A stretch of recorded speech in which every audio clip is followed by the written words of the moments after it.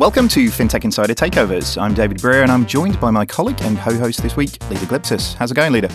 I'm having a good day, David. Yeah, a good day? Any particular reason? Or? Well, I'm sitting next to will.i.am for the second time in my life. Well, on that Beat note... that, David. I know, yeah, well... I mean, only the first time, so let's see where we get with this.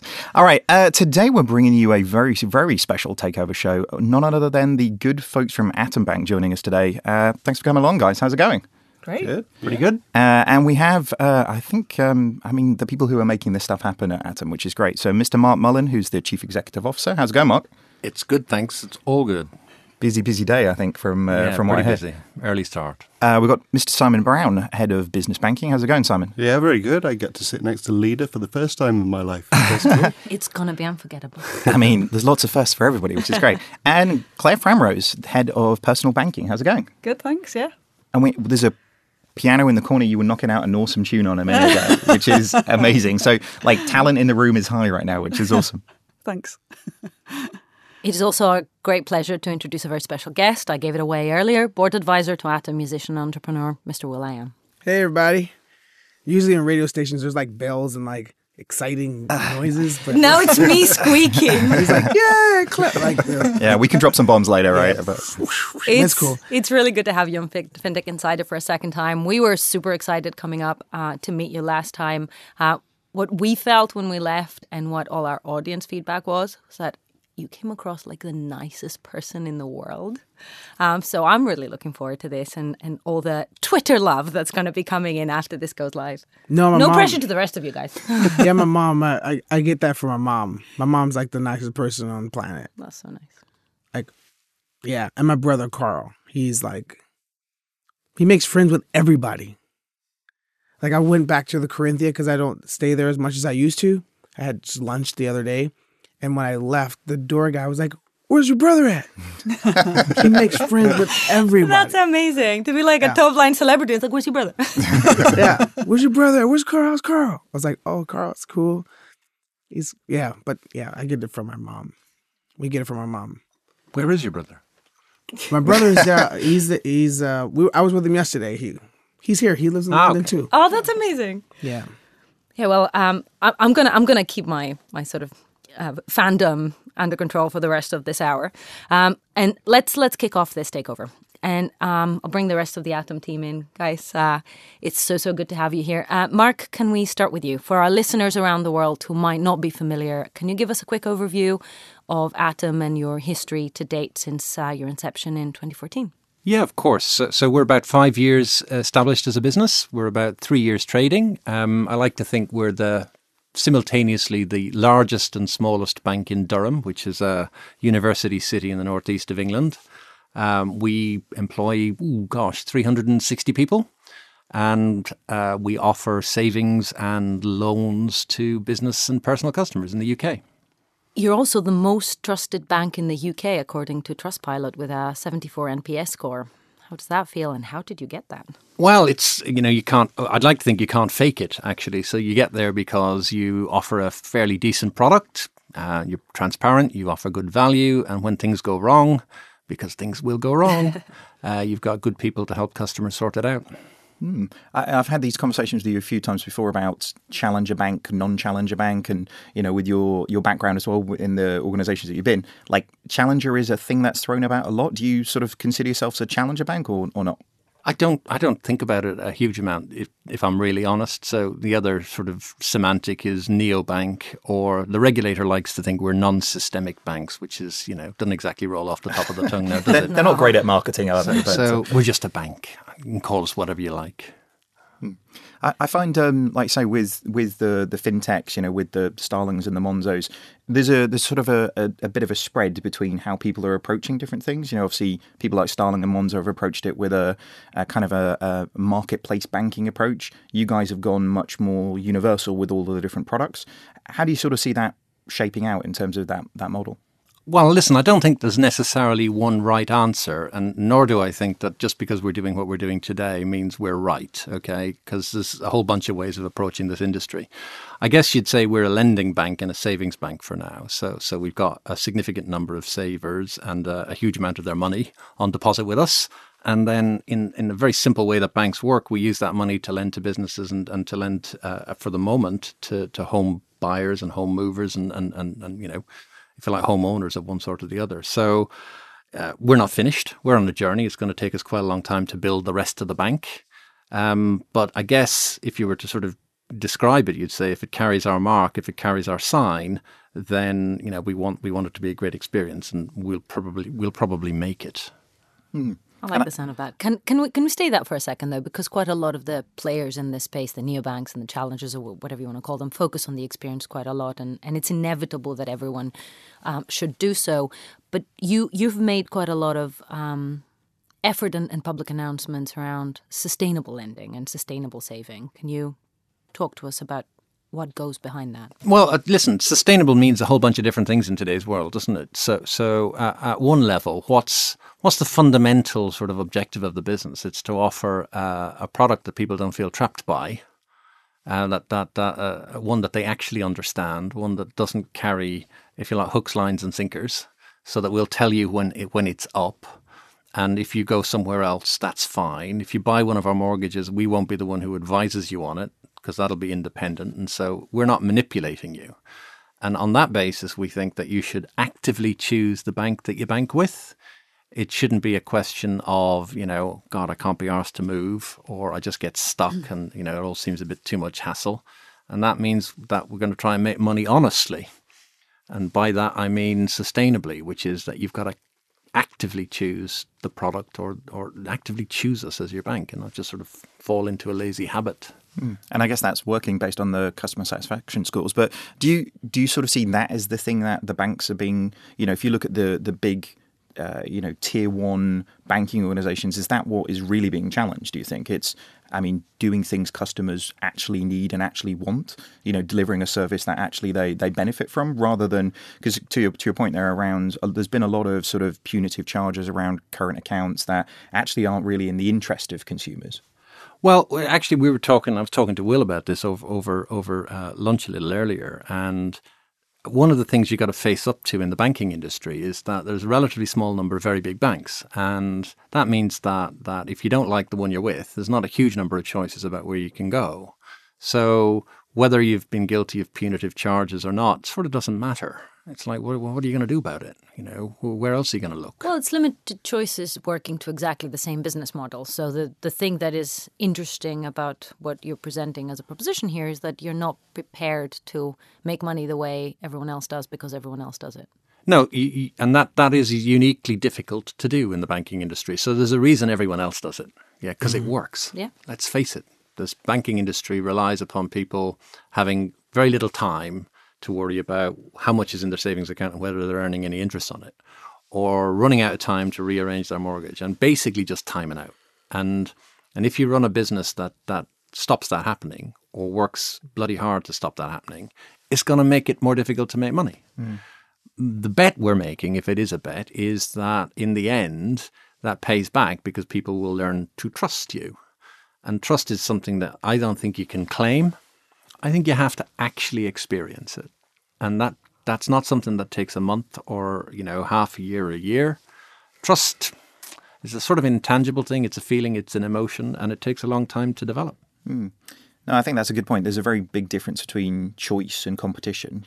Choice of a red one or a blue one or a green one, or people actually competing for services that add value, right? Yeah, there is a very big difference between it. But at the end of the day, I hope we're not smoking our own dope. At the end of the day, we're also a bank, and the price matters. The money matters. Our money is no different than anyone else's money in banking. Frankly, if you're saving, you should be looking to get the best interest rate on your savings. And we're not ashamed to say that matters, and we should be offering you the best interest. So it's not just about the experience. You can make it really cool and really slick to buy a product, but if at the end of the day the product's not very good, why did you bother?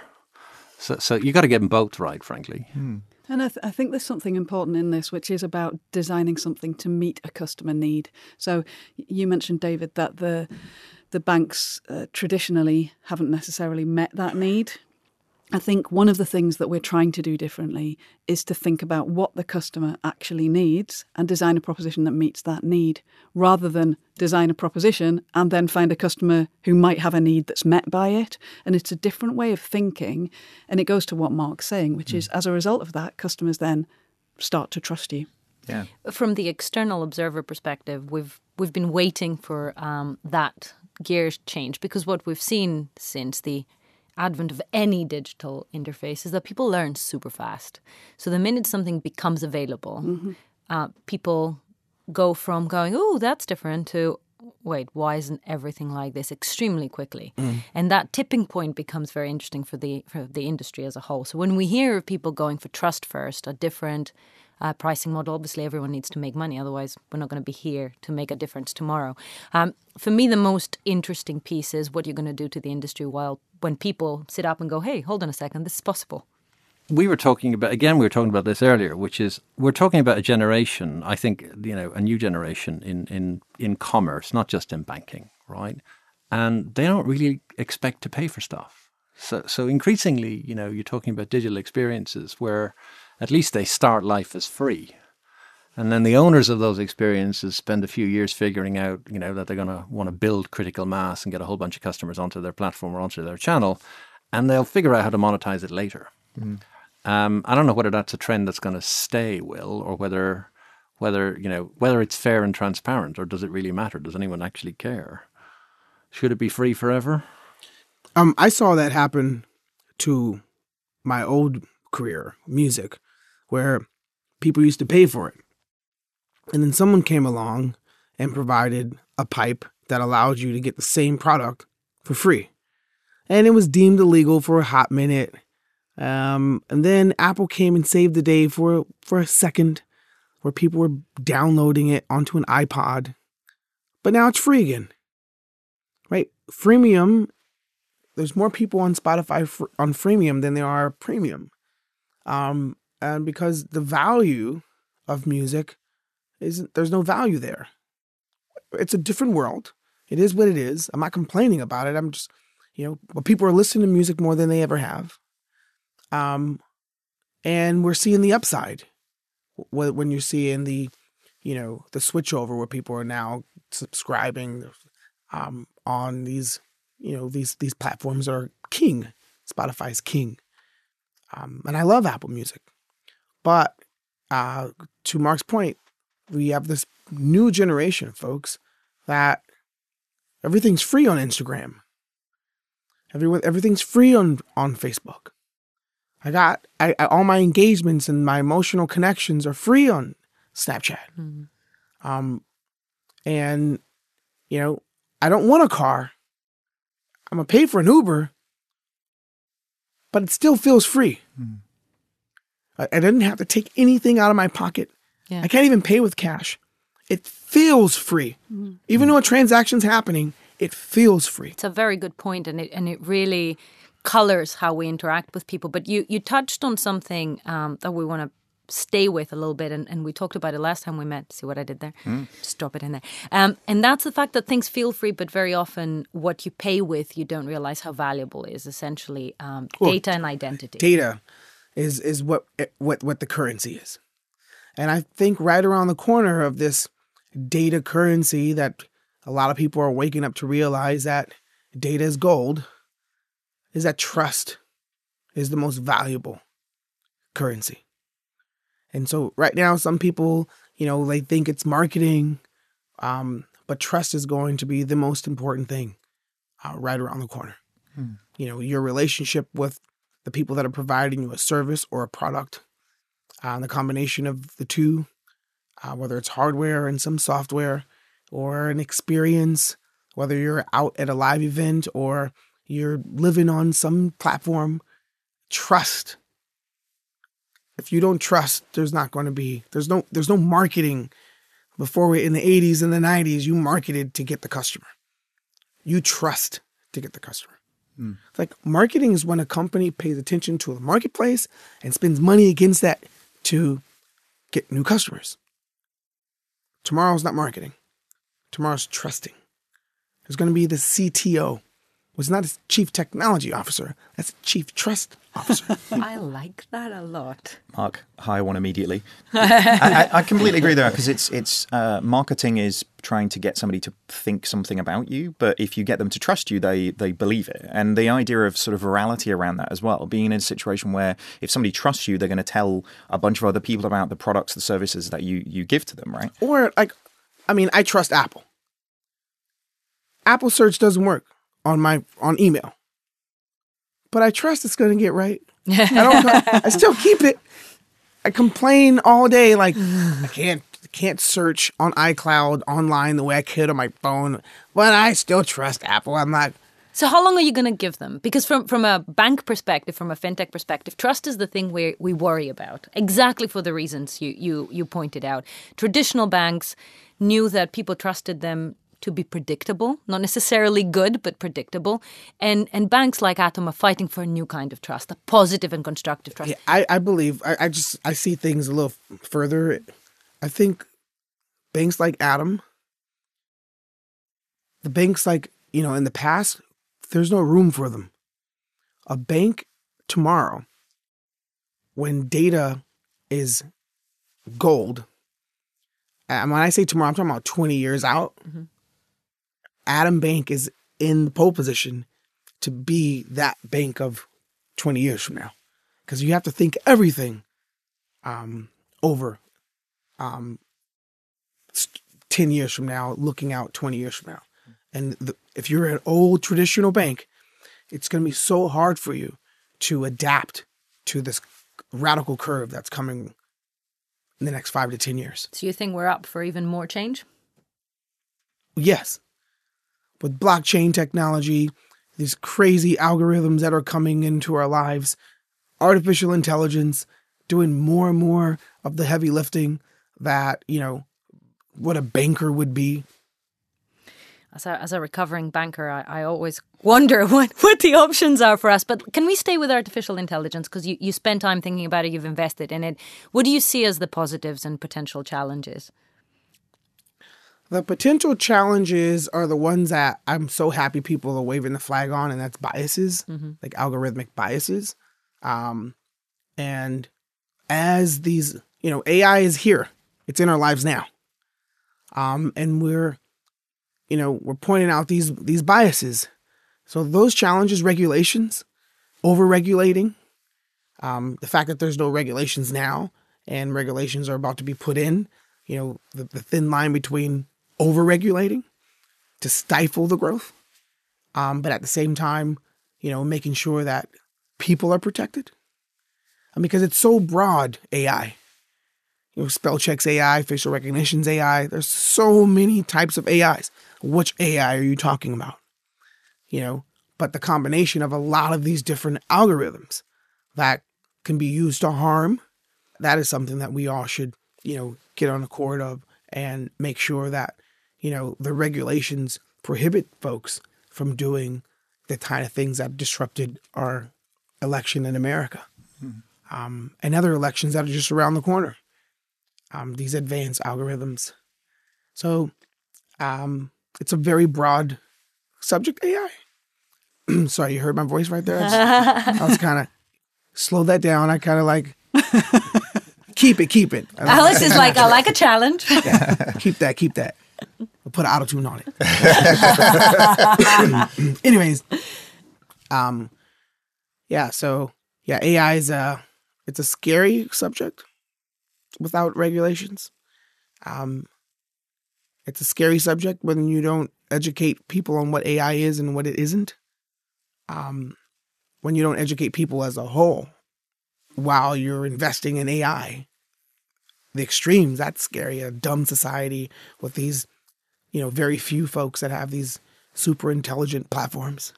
Do we have a window to get it right? You're painting a very vivid but precariously balanced situation where if we overregulate, we could get it wrong. If we underregulate, we could get it wrong. But things are evolving, as you say, super rapidly. It's here with us now. Is it our one chance to get it right? This is the most important time because we're inventing something that we've never been here before in humanity. We've been the dominant species on the planet. Think of everything you see around you came through our filter.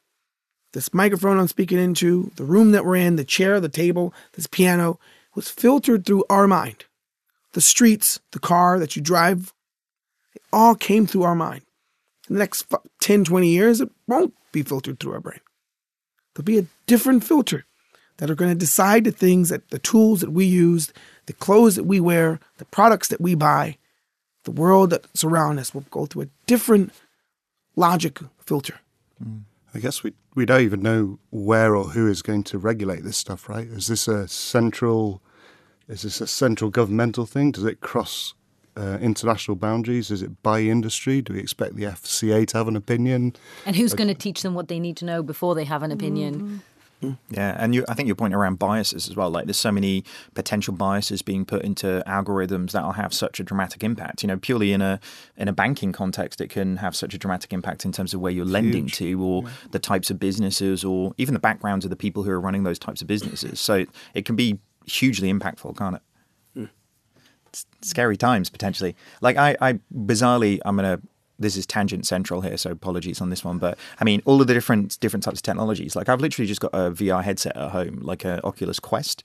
That's the best. Keep going. It's amazing, right? But my kids are now having a go on that and learning things in a completely different way. The next 10 years, like Josh, my son, can now, be in Africa and see an elephant, not just like read a book and see this thing. So all of the different contexts of this, both from the distribution of services, the way in which people interact with things, it's quite, it's either going to be this dystopian view of the world of like sci-fi and where we can end up, or it's going to be this magical thing. And actually, probably the truth is going to be somewhere in between, isn't it? It terrifies me that the deciding point might be in the hands of regulators, though, who are sitting in their offices, not necessarily actively engaging with these topics. Well, I mean, if it's regulators or if it's capitalists, it's going to be one or the other, isn't it? Usually, and it's similar to some of the stuff that we've seen before, where people get ahead on technology to their benefit, essentially. So, I mean, to your point around things like Napster, Napster was somebody who was better at technology than the music industry for distribution, and then Apple caught on and legitimized it and turned it into a thing. No, but I think Napster only happened because the record industry forgot that it was technology to begin with.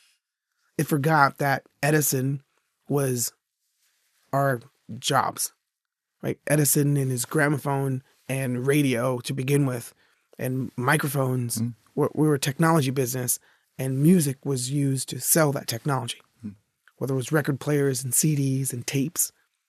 And then here came a new distribution system. Yeah. We didn't see that. And the lawsuits could have just bought Napster and we could have had a platform. We didn't. Yeah. It's really interesting, that point, though, because banking's always had data. That's the big thing that banking has always had.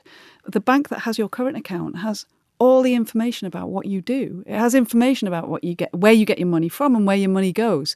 And the challenge here is that the banks have been quite lazy in the way that they've used that. I was going to say they have it, but they don't exactly, want to yeah. use it. And so the technology that's coming along is enabling us to use that for the customer's benefit. But there's a risk that it could go the other way if it's not managed carefully, and it could work against customers. You're absolutely right. So far, what has saved us from a consumer perspective is that banks have either lack the imagination or ability to do anything with that data. But what is interesting and scary and very much brought to life by the descriptions we're hearing is that with every pivotal moment in our technological history, there's been an opportunity missed, some learning, and then the chance to get things right. But with the capabilities we're discussing here, the opportunity missed could actually have pretty disastrous consequences for certain segments of society. Yeah. I mean, on the plus side, it should be democratization, right? He's the resident optimist, Yeah. by the way. I mean, David is the happy one. I'm in always on the office. silver lining, I have to say. But on a plus side, democratization of a wealth experience for everybody, that should be, Jason always says, it's like everybody should bank like Rihanna. There should be 15 people in the back office who are looking at where you should be putting all of your money and everything. I think she had some accounting problems at some point, so maybe not quite. Every position has had accounting. But the idea that you took that service and digital and the data, to your point, actually allows you to give everybody that type of experience. Do you think if I call my bank and say, why am I not banking like Rihanna, they'll know what I'm talking about? I'll know if they're listening to the podcast. I mean, give it a go. Like, see what happens. Next week, we'll follow up on that one. Yeah, exactly. It's an interesting point, though, because we were talking earlier about the generation that's coming through and that has expectations. But actually what we've seen is such a wide range of customers. If you look at the demographics of them, we have a range of customers, say, with our fixed savings products, ranging from age 18 through to 100. Literally, our oldest customer turned 100 last year. Oh, wow. So, and these are people who are using the tech and using the digital experience to get something better in their lives, because it's easy, it's straightforward, it's there, they've got it, they can get a great rate as well. But it's really interesting how that starts with a younger generation and filters out. There's almost something here about that young generation coming in and helping the older generations to get the benefit from the technology that's relevant to them. But there's still a lot of, I mean, I'm not sure that it fixes some of the more fundamental issues that still exist in the banking industry today. So if anything, data makes it more possible for institutions to figure out more ingenious ways of either saving customers money, or, let's face it, there's rarely a benign imperative. So they're also thinking about ways of making money. We talked earlier, Will, about the sort of freemium premium model. And at one level, what that says is that you've got a whole bunch of freemium customers and they get a proposition, and then you've got premium guys who get more. So they pay more, but they get more. It's either an ad stripper or it's additional content or whatnot. But at least they're getting more for their money. And that business determines that it wants to move people from the freemium model into the premium model. Yeah. But for a time, the guys who are on the freemium model are getting it for free. Yeah. Their ride has been paid for by the premium guys. The problem with banking is that it's always had the same model. So if you got a current account in the UK and you're not paying for your current account, which is the norm, the people who are paying for it don't want to. It's not like they're getting more, and they can't. So they're the overdraft, they're the indebted people. They can't get out of it. So it's actually inverted. It's not, they're not paying more for better. They're actually paying more for less. It's absolutely true, and it's actually kudos to you for bringing it up. We don't get many bank CEOs who want to talk about this, but it is absolutely true, and it's societally not sustainable, but it is financially sustainable, and that's why we've been here a long time. Part of the way to crack this is obviously by choosing to be different, like you guys laid out earlier. Partly is using the technology we now have to make running the business cheaper. That's true, but it also, let's not forget that banking is an industry where you have to say no occasionally. In fact, more than occasionally. Yeah, and the trouble is that bankers don't really like to say no. One, very difficult to build customer advocacy and get customers to warm to you if you're declining their loans. Yeah, how does that figure? No, you can't have the money, but I really want you to like me. I don't think that's going to fly. And so therefore, and actually if you talk to customers, they don't want their card to be declined at the point of sale. A bank is the only type of business that says no to customers. Yeah. I was just thinking, an airline doesn't say no. Social media companies don't say no. Even when they should.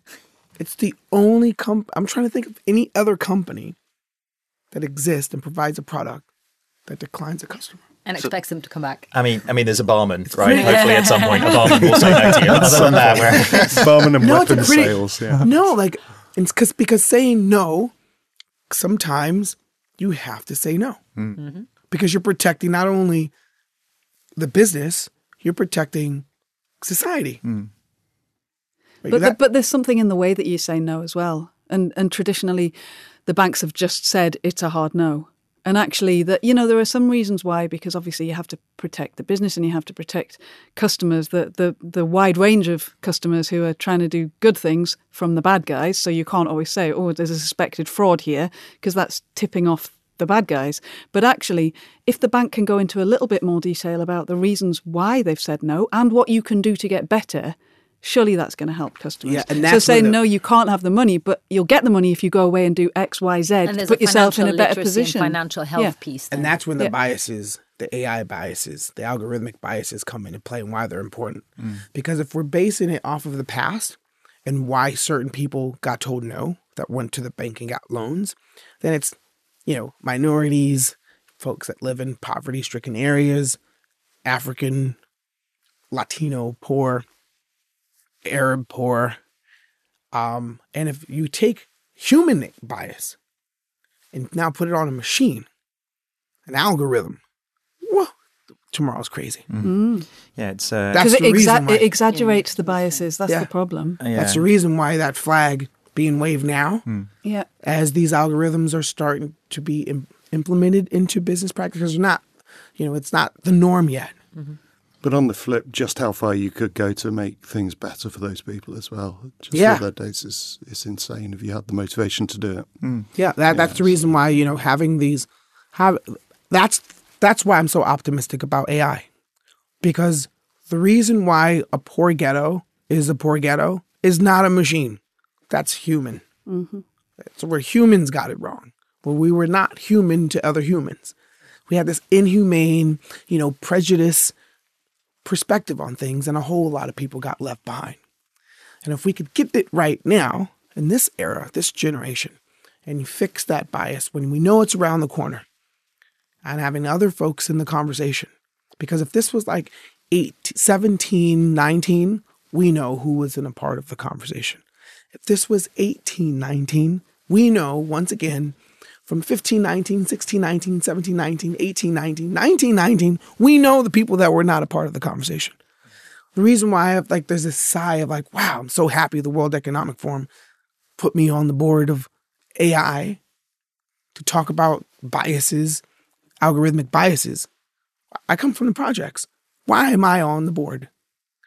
What got me into, into AI in the first place? And that is, it's a blessing. It's an honor to be having this conversation now about, algorithmic biases as they're starting to be implemented in the highest form of, business, like banks, government. Imagine folks that are, looking for parole, and these algorithms are in our prison systems. Who's going to get parole and who doesn't? If it's based off of, scraping all the data that prisons and judicial systems had in the past, it's just going to repeat itself. So these conversations are super, super important. So we have an amazing tomorrow. It's interesting that we even see those biases coming through already, though. So you mentioned voice recognition technology earlier, and there's data that shows that women struggle with voice recognition technology because typically it's designed by men for men. So it doesn't recognize women's voices. Or Aberdeen. Yeah, it doesn't recognize accents. Yeah, absolutely. But here I was thinking it was my accent. Oh no, it's just women. Just half the population. It doesn't understand fit like. It's worth doing the blatant plug for the last time you met Will was up at the university where we're looking squarely into these things and working with Newcastle on the FinTrust programme. So that is specifically looking at bias in AI, bias in chatbots, and trying to find solutions to drive out the unconscious elements of that as well. So. I think a lot comes back to the point you were saying earlier on around trust. Yeah, I mean, if you can't trust the people and you can't trust the algorithms, then actually you get to a bad place very quickly with, to your point around the communication back to people. I think, bringing it back to banking a little bit is people have been used to banks talking to them not like human beings. You are, and for some good reasons in some of that. I always kind of say if you receive a message from your bank and you take it and you text it to your mum would be like, what have I done? How have I offended you? So, the idea that essentially you can start talking to humans like humans, but that the trust is in the brands that actually you have. So if you do say no, then actually you're on a good footing to actually push back because you have that trust, you have that relationship with your customers that actually allows you to do that. The place where, the regulator has been very scared about anybody saying anything, really. So, now you can actually start having much more dialogue and explaining to people why and doing it like a human. I think people will start getting a lot better response. Even if it's not telling them the reason why you've declined them, telling them things that could help them to improve their financial health is going to make a difference. All these people who are trying to get their foot on the housing ladder, who are in their early to mid-30s, you know what? 40 years ago, no one would have believed that it was such a struggle to get your foot on the housing ladder. But if you can educate those people on how to improve their credit score, so go away and do a bit of this and do a bit of that. And actually there are ways that you can get your payment of your rent taken into account in assessing your credit score. But for us in the banking industry, I think there is an obligation and a responsibility there for us to help people understand that, but also for us to make it easy for them to do that. Yeah. I mean, SMEs is a space exactly like that. You know, Simon, you've been doing a lot of things in this space from a lending perspective, because when you're an entrepreneur running a business and you're looking to a bank for support, like you say, empathy in that in terms of the comms is a huge thing, right? Yeah, exactly. It's exactly the same challenge, and you know, it's the UK SME population, a woefully underserved group of people, and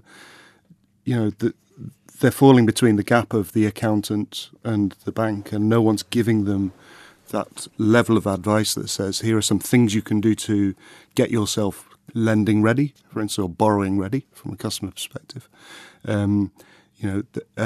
When you have excess cash, how are you earning interest on that? Who's advising you on that? Who's showing you the best products? So I think it's a significant amount of innovation coming in that space. It's really interesting as well that when you talk to SME customers, so these are just normal people running businesses, right, that take up 18 hours of every day of their life.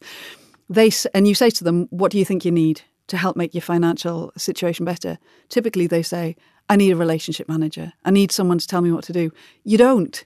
You need banks to better use your data and to then present it to you in a way that's more meaningful to you. When you say banks use your data, what data? So the data that you get from those people, their financial data. But not data like all your data. No.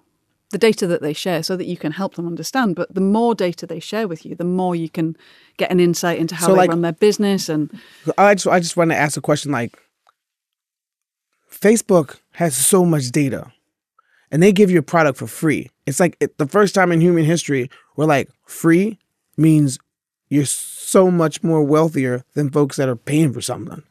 Like there's never been a society like this to where I'm going to give you a free product and I'm going to have more money than these folks that are selling stuff. So true. And what they get is like so much data by everything. Like people live on Instagram. If people paid more attention to their account, like they do their account. Yeah, so there's a value exchange there from a banking perspective, which we potentially have access to huge amounts of data, historical data, what you've spent, stuff that's in your accounting packages and things. If you choose to share that with us, we should be demonstrating you value back. No, but who should hold my data? All my activity data. Where I go, who I know, my spell check, my comments, right? I'd love to see your spell check. If I know a company is scraping all my social activity and buying that data from companies that are giving me something for free, and then my insurance premiums go up because of things that I've said. Like what? People don't realize your data is purchasable by numerous amounts of companies. Yeah. Governments, insurance companies, all the stuff you're doing on social media, people are going to purchase. I saw something. Now, who owns that data? Isn't it a human right that, shouldn't I be banking that data if it's mine?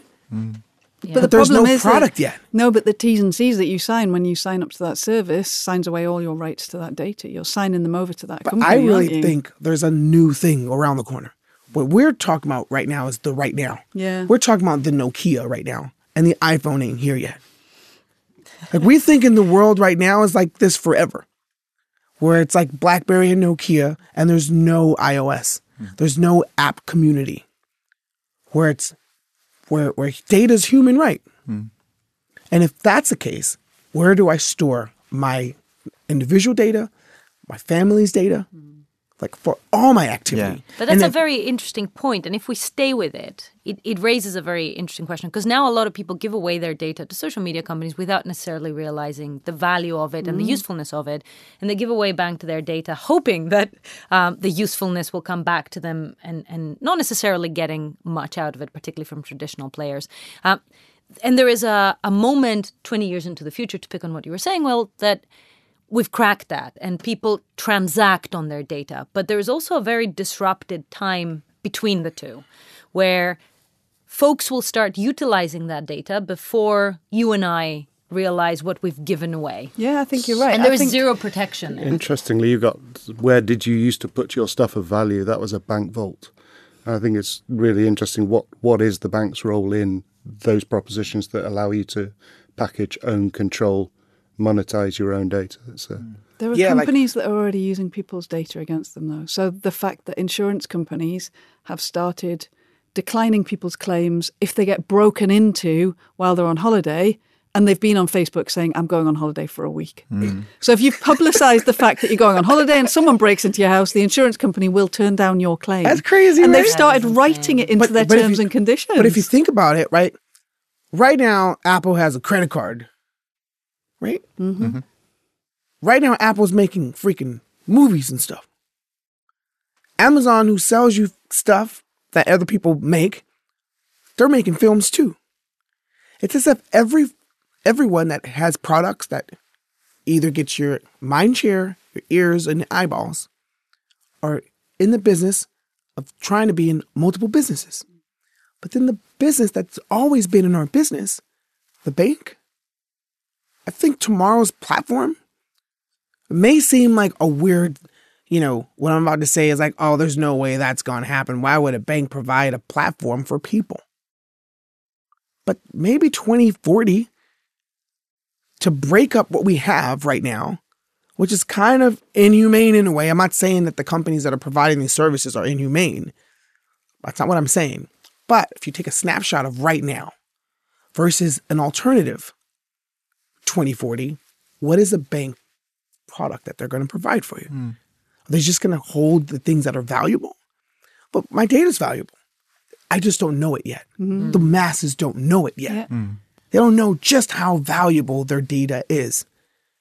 Now, if there's an alternative to what we have now, who's going to provide that system that I communicate on and live on?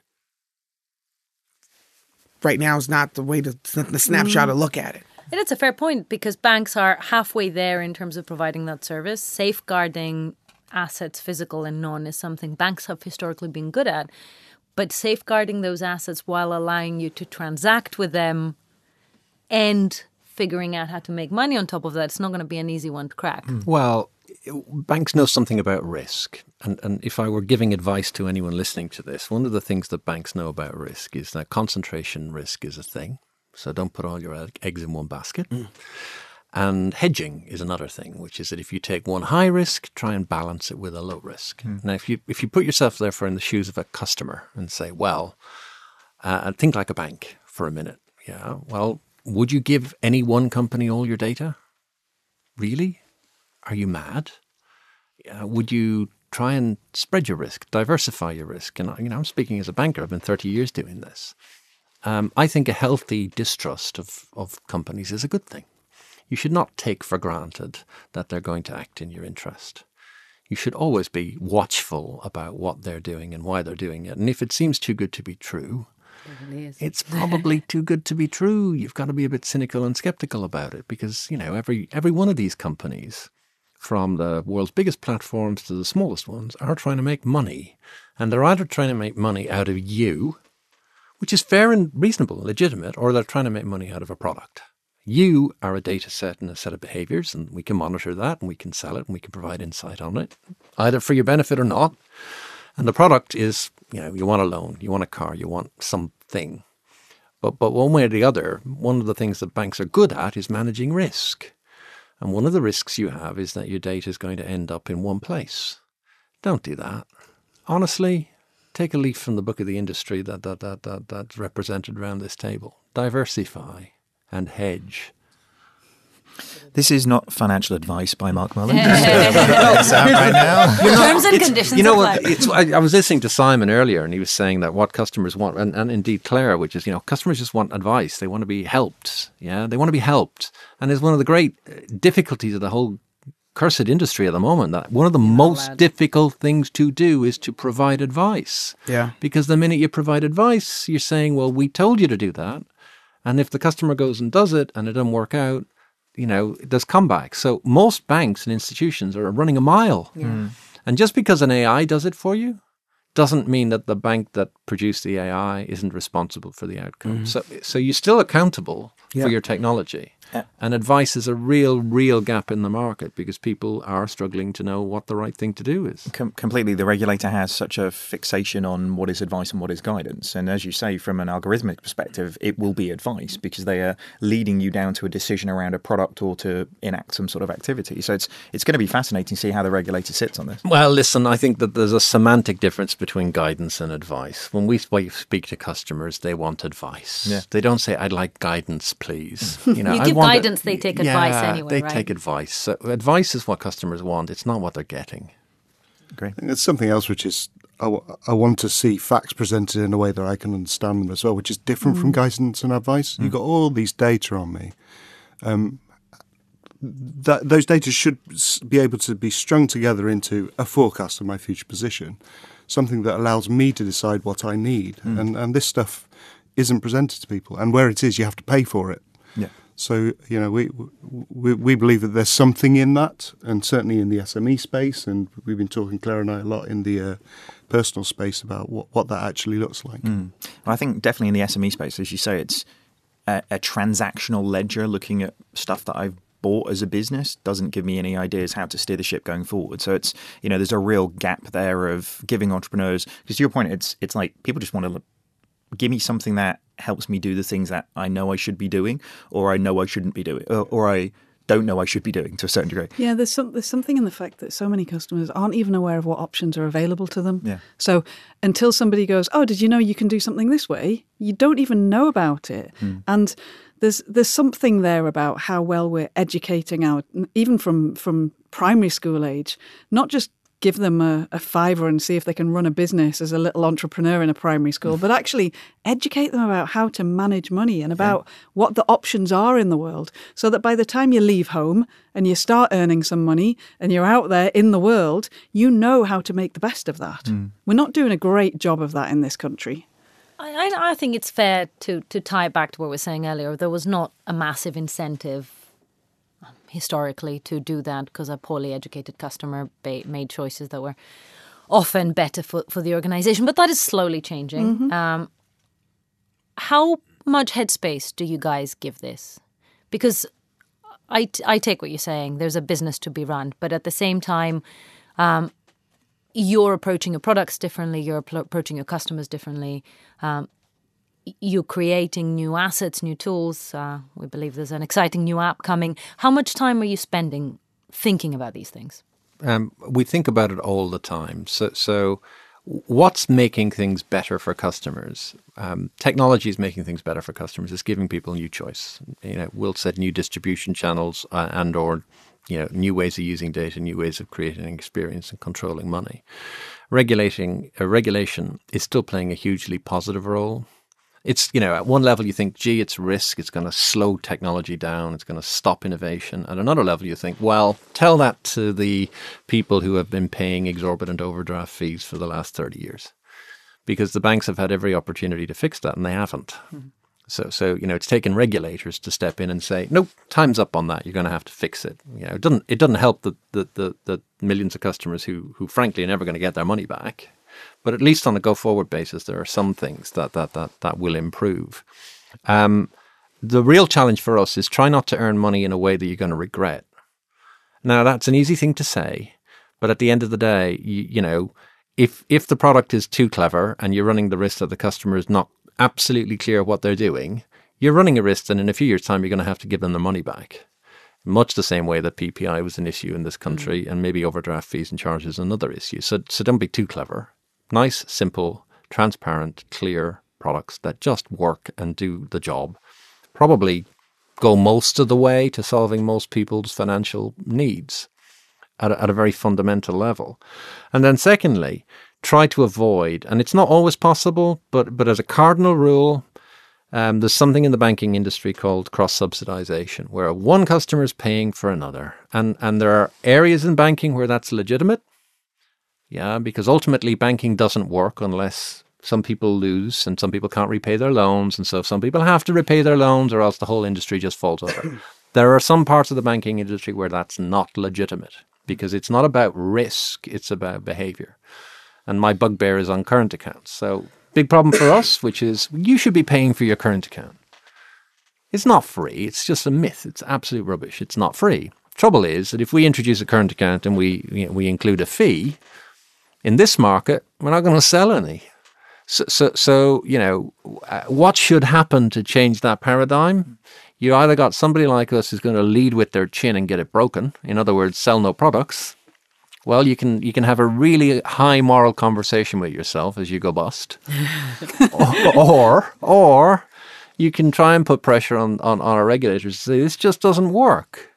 This freemium model in banking is a lot of old rubbish as long as the people who are actually paying are the people who are debt trapped. And somebody's got to sort of, I think, on the regulatory side of this industry, wake up and do something about it.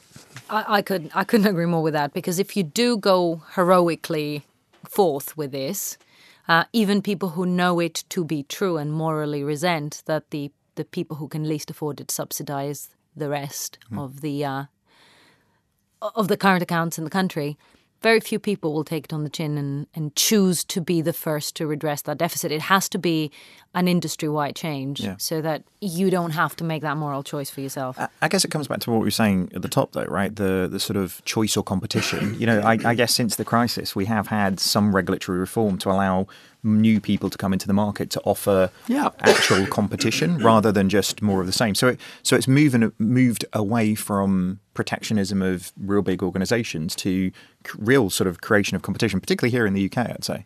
It'd be unfair to say that there's not been some change. There has been change, but it's not really made a dent. Let's be really honest, right? There's 6 big, if you want, there's something called the CMA9, the 9 biggest banking groups that pretty much run about 90% of the show in banking in the UK and have done in some form or the other for the last 100 years or so. So yes, there's been change. We'd like to think that we're doing our bit and doing our best to drive that change. And we think we've got scope for substantial future growth, right? It's really expensive and really tough to build banks. And that's not something peculiar to Atom. You can ask anyone in whatever model they're pursuing, this is not a cheap business to build. So you've got to have pretty deep pockets and a lot of patience to matter. But even if you make it as far as we've made it, and you believe you can go an awful lot further because you've got the investors to get you there, you're still tiny. You're talking about businesses that are as big as the sun, right? They're not giving up anything anytime soon. And in many respects, they're still growing. They're still buying things. Because if they see a competitor that they think might be a threat, well, you know what? You can try and match them or you can just buy them. Gobble it up. Well, and there's something in the design of a simple, straightforward proposition. The banking industry has worked for years to make these products as complex as possible so they can justify their existence. So when you come along and say, you know what, I'm going to unpick that and make it more straightforward, there is then some resistance to that because actually you're showing that the value needs to come in a different way. So to Mark's earlier point, making our proposition as simple and straightforward and easy to use as possible and adding value through the experience is our take on it. That doesn't necessarily mean that that's easy to do. Yeah. Can I rewind something to get? You said something just a couple of seconds ago. You said certain customers pay for other customers that are in debt. Can you? Yeah, of course. So if you know, it's one of the most difficult parts of the UK banking industry are overdraft customers. They're people who are always in debt.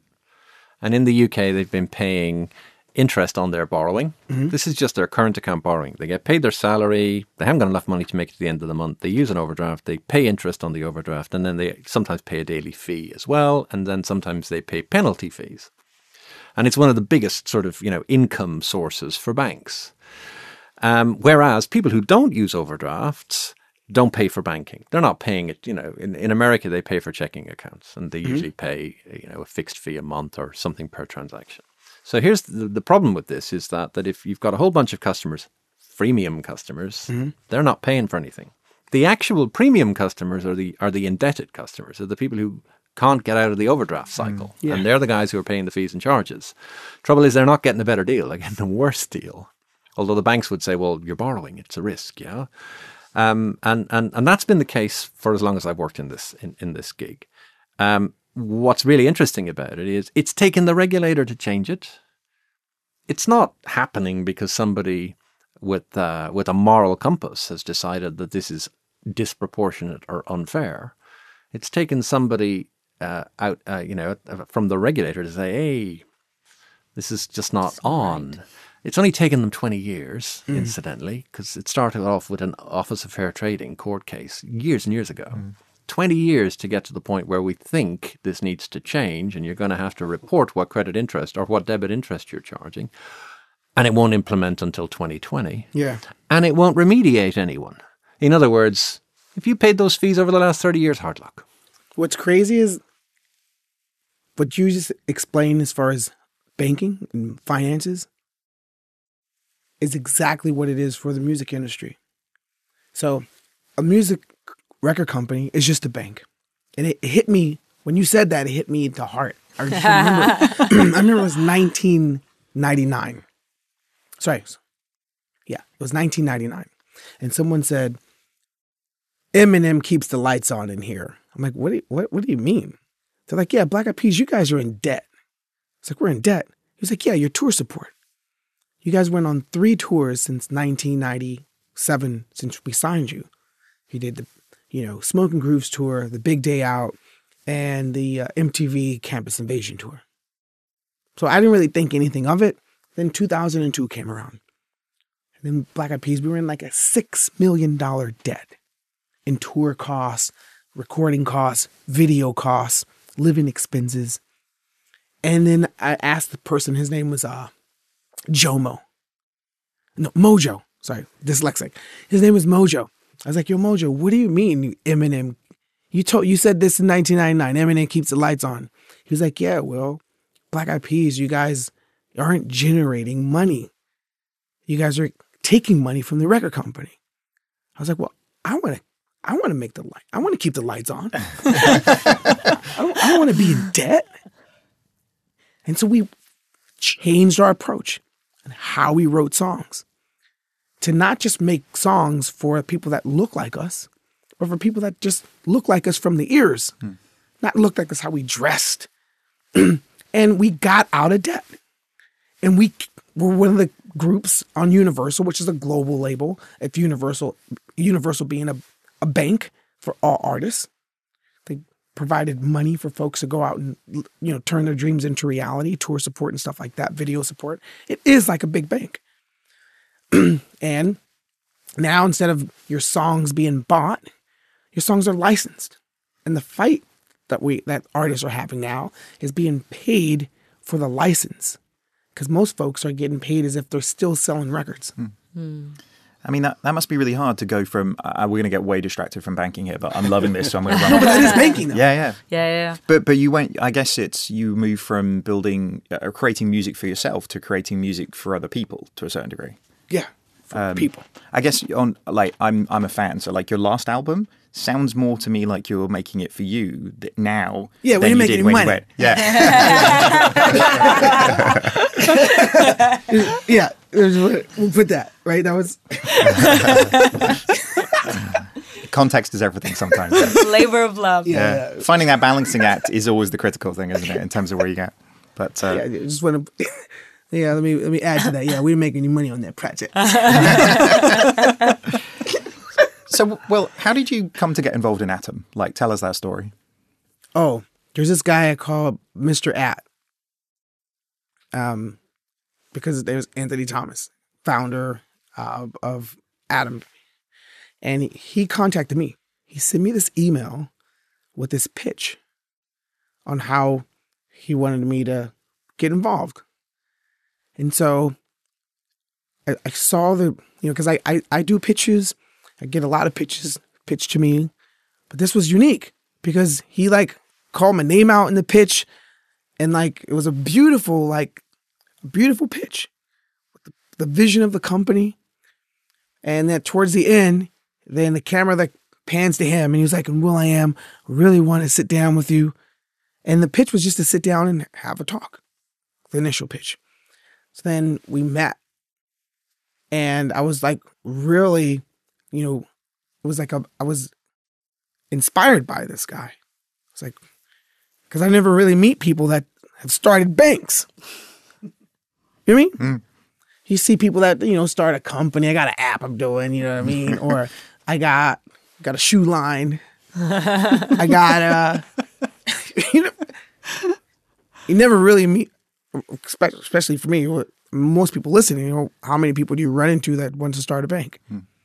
I was really, really inspired. And he showed me the vision of what the whole like reason of being of Atom Bank. Once again, I was inspired because I come from a community where, financial literacy is not taught to the community, where there's check cashing everywhere.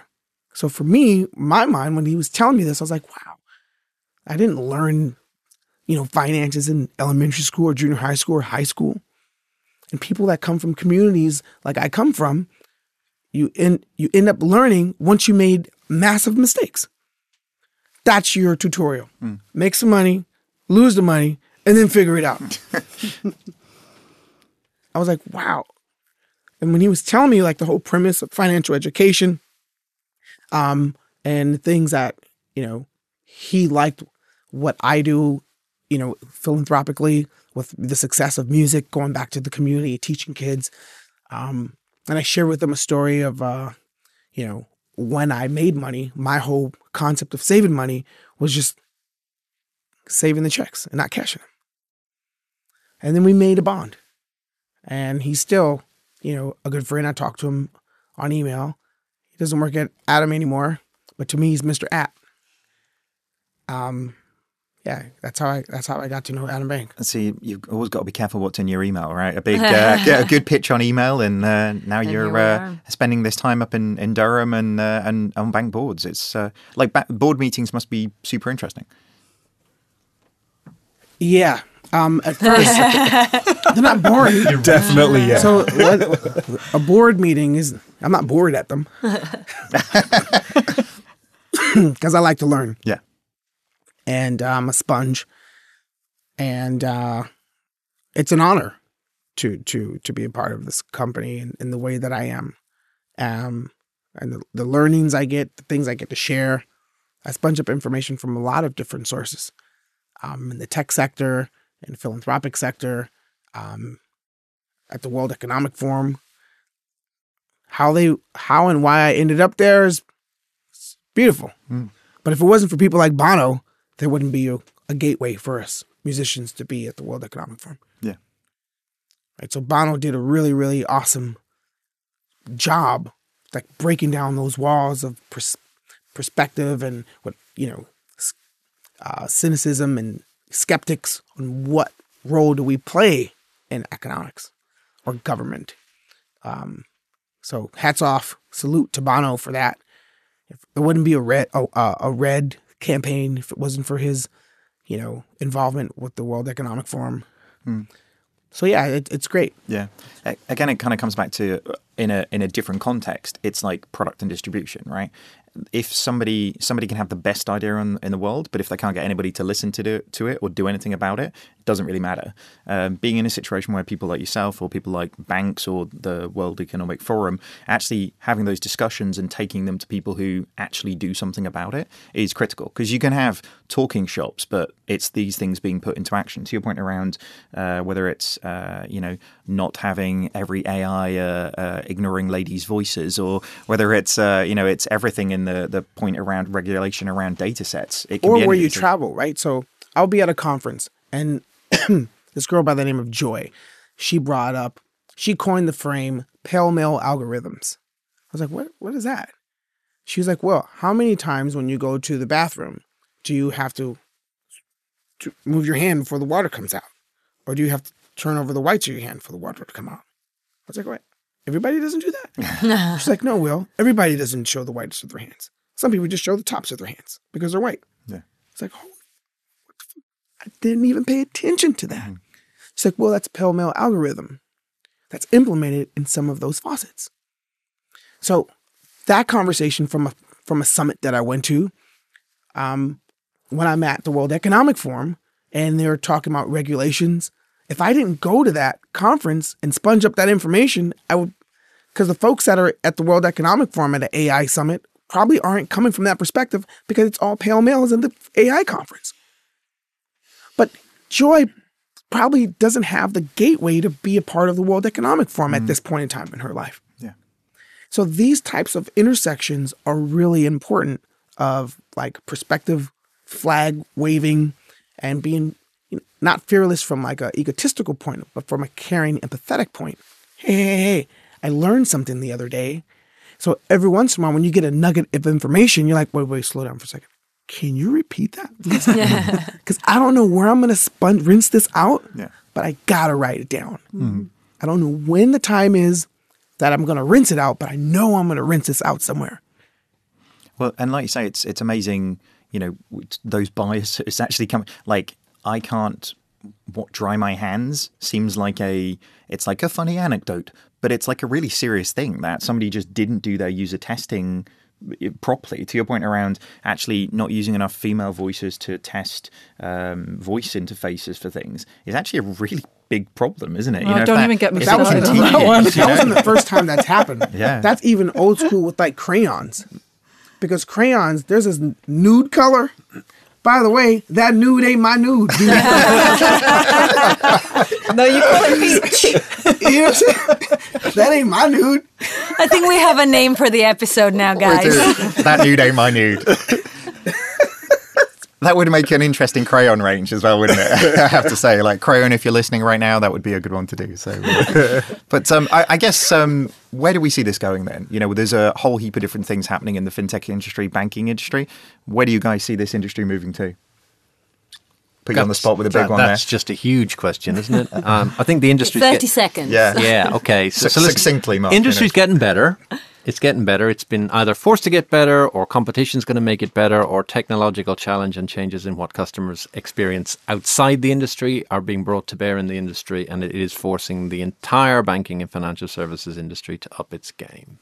And how the definition of finance, what it becomes tomorrow. For example, a friend of mine's like, I got back all my frequent flyer miles. It's like, what do you mean? Well, they disappear if I don't use them, but I called the bank. I called the airline and they gave me my miles back. And now I got back 1,200,000 miles because I travel a lot. A lot of my friends travel a lot. 1,200,000 miles, a lot of freaking miles. They could give to their friends and family if they want, or use it for hotel. Finance, that's finance. If I could exchange miles and buy other things with it, right? How far is it before there are other types of loyalty programs that allow you to use frequent flyer miles to buy Yeezy sneakers? Can I not trade in my miles and use my miles to buy other things? Yeah, as a currency. It's a currency. So, there's a bunch of other types of currencies, data coins, that are going to be popping up where fintech is going to be an umbrella for all types of, things that you trade with. What about you guys? What do you think? Where are we going? There's so much. It's such a huge question. I think for us, probably it's about thinking about bite-sized chunks. So managing things one at a time. Lida mentioned earlier that we've got a new version of our app coming out in the next couple of months. So I've seen that, actually. It's really good. We've taken a lot of feedback from customers since launch, and we've fed that into the design process and kind of iterated what we've got to get ourselves to a better position with that. So that's coming. And then before the end of the year, we'll be expanding our savings range. We currently offer fixed savers. We're going to be launching instant savers this year as well, and from then on it's where we go with other opportunities in personal banking and in business banking. Yeah, I think in business, we're on an agile portfolio of change, doing a balanced sort of set of automation and human process improvements around our secured lending product. So we've already got £200 million of borrowing in that space, and we'll continue there. And then looking at how over the next 6, 12, 18 months we can start serving the SME market with maybe something more transactional, something more useful. I guess the joy of it is with so much to go at, we can just knock those jobs off based on the value they deliver to customers and what we can implement. So, yeah. Very good. Lots of fun stuff to come then, like foreshadowing. It sounds good. All right. On that note, this probably wraps up the Atom Takeover. So thanks very much for everybody for joining us. Thank you. Our pleasure. Thank you. Where can people find out more about you, Mark? Google it. Your hands are in the algorithms. It's no great mystery. Simon, how about you? would find out about me. Yep. You wouldn't want to. You wouldn't want to. Google me, LinkedIn, and I'll be popping up all over the place, I think. Claire, where can people find out more about you? I've got a LinkedIn and Twitter account, but I'm not sure anybody wants to know about me, really. Well, I know somebody they definitely do want to find out more about. Well, where can people find out more from you? What's your favourite social media account right now? I don't think I have a favorite one as far as like, yeah, I love that. I know the one I'm addicted to is Instagram.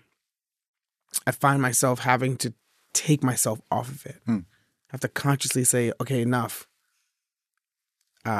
Because it's just not great for keeping friends, real friends. Right? Like dinner, you gotta like, we have no phone zone. Okay. You know what I mean? Like, so you do that over dinner. So my wife's tried to enforce that on me a bunch of times, and I struggle with it. But like I'm committing to Hey, it. look, if Will.i.am does it, you do it. Yeah. Okay. no, so, and if it is, it's never this. Yeah. It's this. Sure. Okay. That makes it all right then. Yeah, because you're Show me the engaged. screen. Yeah. You're engaged in what we're, hey, Look but at this thing. This Yeah. is a wall. Yeah.